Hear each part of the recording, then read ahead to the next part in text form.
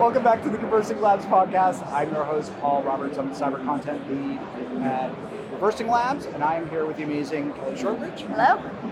Principal Security Engineer at Fastly. Yes. Kelly, welcome. Thank you. So we are here, the Black Hat briefings in the sweltering desert of Las Vegas. Yes. And you gave a really interesting talk yesterday, which picks up on a book that you just co-authored on chaos engineering, which I think is an amazing concept. So I want to talk about that. But before we dig into that, Kelly, tell us just a little bit about yourself and the work that you do at Fastly.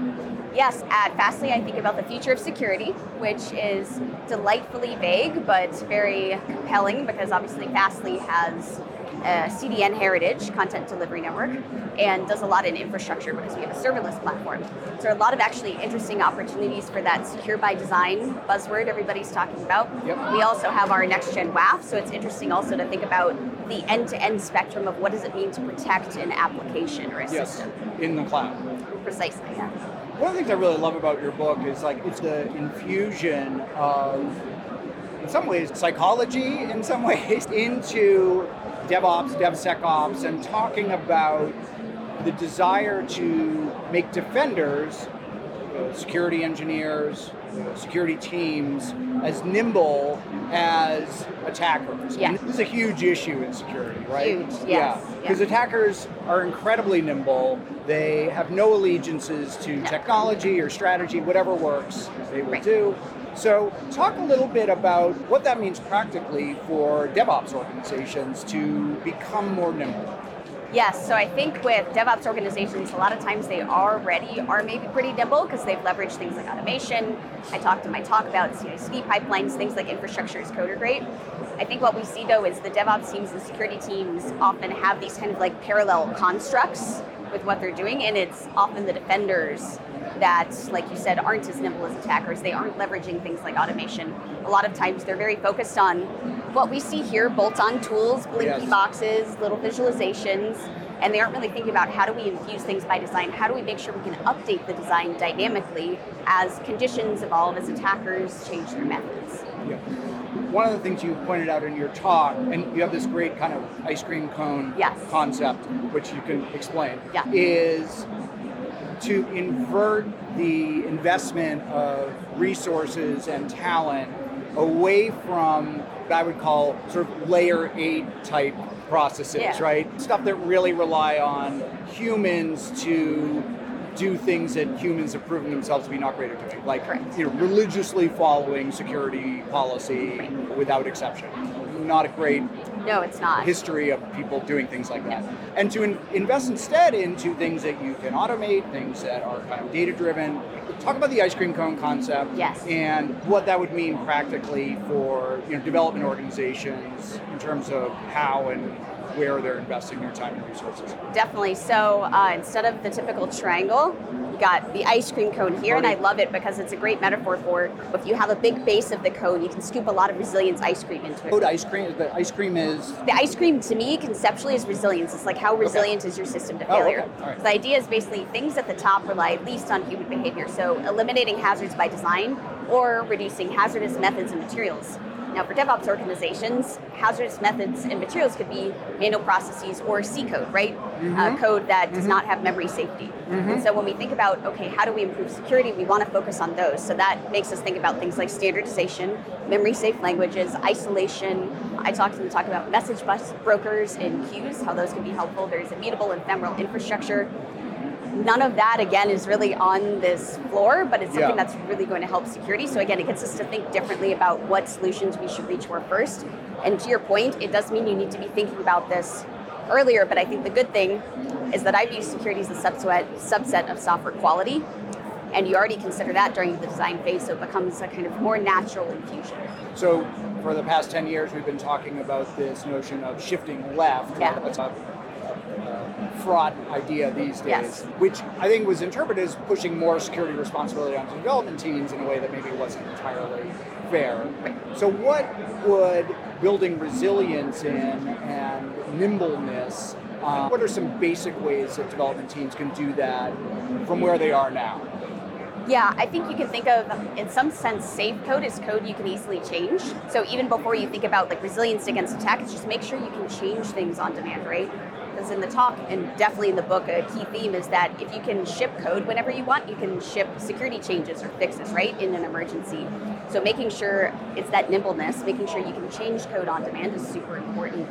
And I think, again, it's that idea that can we keep our architecture flexible enough through things like modularity? Can we just keep our options open? Because that's what attackers try to do, right? They pivot to get to their goal. We should be able to as well. Right. And the goals here are like things like you said, modularity, isolation, being able to, we're never going to prevent attacks, but precisely being able to prevent the lateral movement, the escalation type. The key thing is minimizing impact, and this is important because the SEC has now said you have to report to material impact of cyber attacks. So if you can keep impact minimal, think about you have your billing service as a serverless function. It's going to be very difficult for attackers to move laterally, even to the database where that's hosting the billing data, or to any other services. You've contained the impact quite nicely. So that is something where you don't have a bolt-on tool, but it's something that's really powerful to minimize impact. And both the book and the talk kind of talks about how we can minimize that impact, because like you said, failure is inevitable. Mm-hmm. What's so interesting is a lot of what you're talking about really dovetails with, I was just at the CISA Unsafe at Any Speed talk before I came here. They're going to be joining us later to talk as well, Bob and Jack. This dovetails a lot with what we're hearing from the administration about embracing secure by design, secure by default, established concept. Mindful of the sort of psychology piece of this, how do we do this across, in this case, $21 trillion economy without the stick, right? How do we do it with merely carrots or ice cream and not the stick of like the Patch Act in medical devices, the FDA saying, you don't do these things, we're not going to approve your product for release and sale. Which is, in essence, that is a real good motivation for a company. It is, yes. But that doesn't exist in other sectors. No. What are your thoughts on how to, again, not rely on individual companies to embrace these concepts and do it, but to actually get results and help companies to do the right thing? Yep, I'll also note that when I was writing the book, all 140,000 words over 9 months. Yeah. What I didn't know at the time was that CISA was working on Secure by Design. Mm-hmm. So it was a happy accident, and I love what they're doing. So I will not pretend to be a policy person, but I do think one thing that's interesting is, well, thank you, is the cross-disciplinary angle. So again, a lot of the things that we need to be resilient against attacks are things that, again, are part of software quality or things that we want for reliability, performance, availability reasons. Mm-hmm. And so I really wish there was more collaboration between platform engineering teams or DevOps teams and security teams. So a lot of our goals are ultimately the same, or the means to those ends are the same, but right now, that's not true. So I think in terms of carrots or ice cream, to get there, it's really thinking about what other goals can we accomplish with these kind of like safer means. And again, something like isolation, sure, we think about it in the sense of isolating attack impacts, but that's true for performance failures or bugs too, right? Yes, it's a great way to uphold availability and ensure that there aren't contagion effects. So we need to be thinking more in that mindset, I think. I'm certainly not a fan of punitive measures, though I think there are some nudges that we could potentially use, but I think unless you had an hour, we probably can't cover that. Like you said, but you wrote a book with 140,000 words, work full-time in a Bay Area high-tech firm, full-time plus, cat mom. Yes. How do you manage to balance all those responsibilities? I'm particularly interested because I've never written a book. I'd really like to. How do you do that? Yeah, listen, I live in New York City and I love the museums and everything. I don't do the nightlife. When I'm at home on the weekends with my cats, I am reading papers across all sorts of disciplines. I'm trying to pattern match to where we can benefit cybersecurity or software infrastructure. And really this book was like pouring out my soul almost. I just had so much I wanted to say, to get out. And I was very grateful Aaron contributed chapter 9, the case studies, because he's much more of a social butterfly than I am. So he knows all the people doing chaos experimentation. So it really helped really brings a lot of like how people are doing it in practice in the book too. But really it was just, all of this was swirling in my head. In the practice of writing, it really gets you to think very rigorously about your ideas and get them really solid. I actually love the process. I highly recommend it, but I would not do it unless you feel like this just like burning need where I would be walking around. Come out. Yeah, I would be walking around the streets of the bodega and I'd just be like writing chapters in my head and okay, you need to write the actual book, right? Final question. So we're here at Black Hat. I know you're running around like crazy. You're doing a talk. You're promoting your book. You're probably doing stuff for your employer as well. However, anything that's interesting to you or caught your eye or seems, yeah, this is an interesting new thing that I'm seeing? Interesting new thing?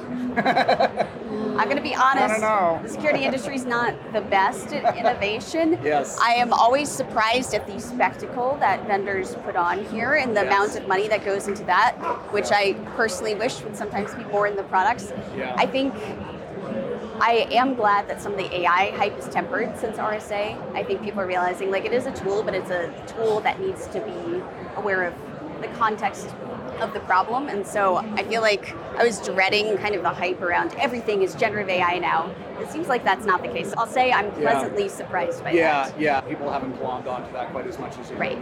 There's a long and not very proud history of companies pivoting to whatever the big term is. At least it's not blockchain anymore. It was interesting because in the CISA presentation, Bob and Jack's presentation, they structured it all around car safety and unsafe at any speed. Ralph Nader's very famous book. That Ralph Nader did in the 60s on the Corsair, which was a car that was involved in a lot of one-car accidents, so it would just flip over like in a big breeze. Yeah. It was incredibly unstable. And that they actually, Corsair for a while sold this kind of bolt-on thing. Oh, if you're concerned about the fact that your car might flip over, that's they were like, awful. that's kind of like the modern cybersecurity industry. And you're like, oh my God, they're right. Yeah, they're definitely, I love that analogy. I'm probably going to steal it. Thank you, Bob. Yes. Anyway, Kelly Shortridge, thank you so much. And where can people find your book on chaos engineering? Yes, it's called Security Chaos Engineering, Sustaining Resilience in Software and Systems. You can find it at all major retailers online, Amazon, Bookshop, you name it. And I hope you enjoy it. Kelly Shortridge, Principal Security Engineer at Fastly, thank you so much for coming on. Thank you for having me. Talking to us in person.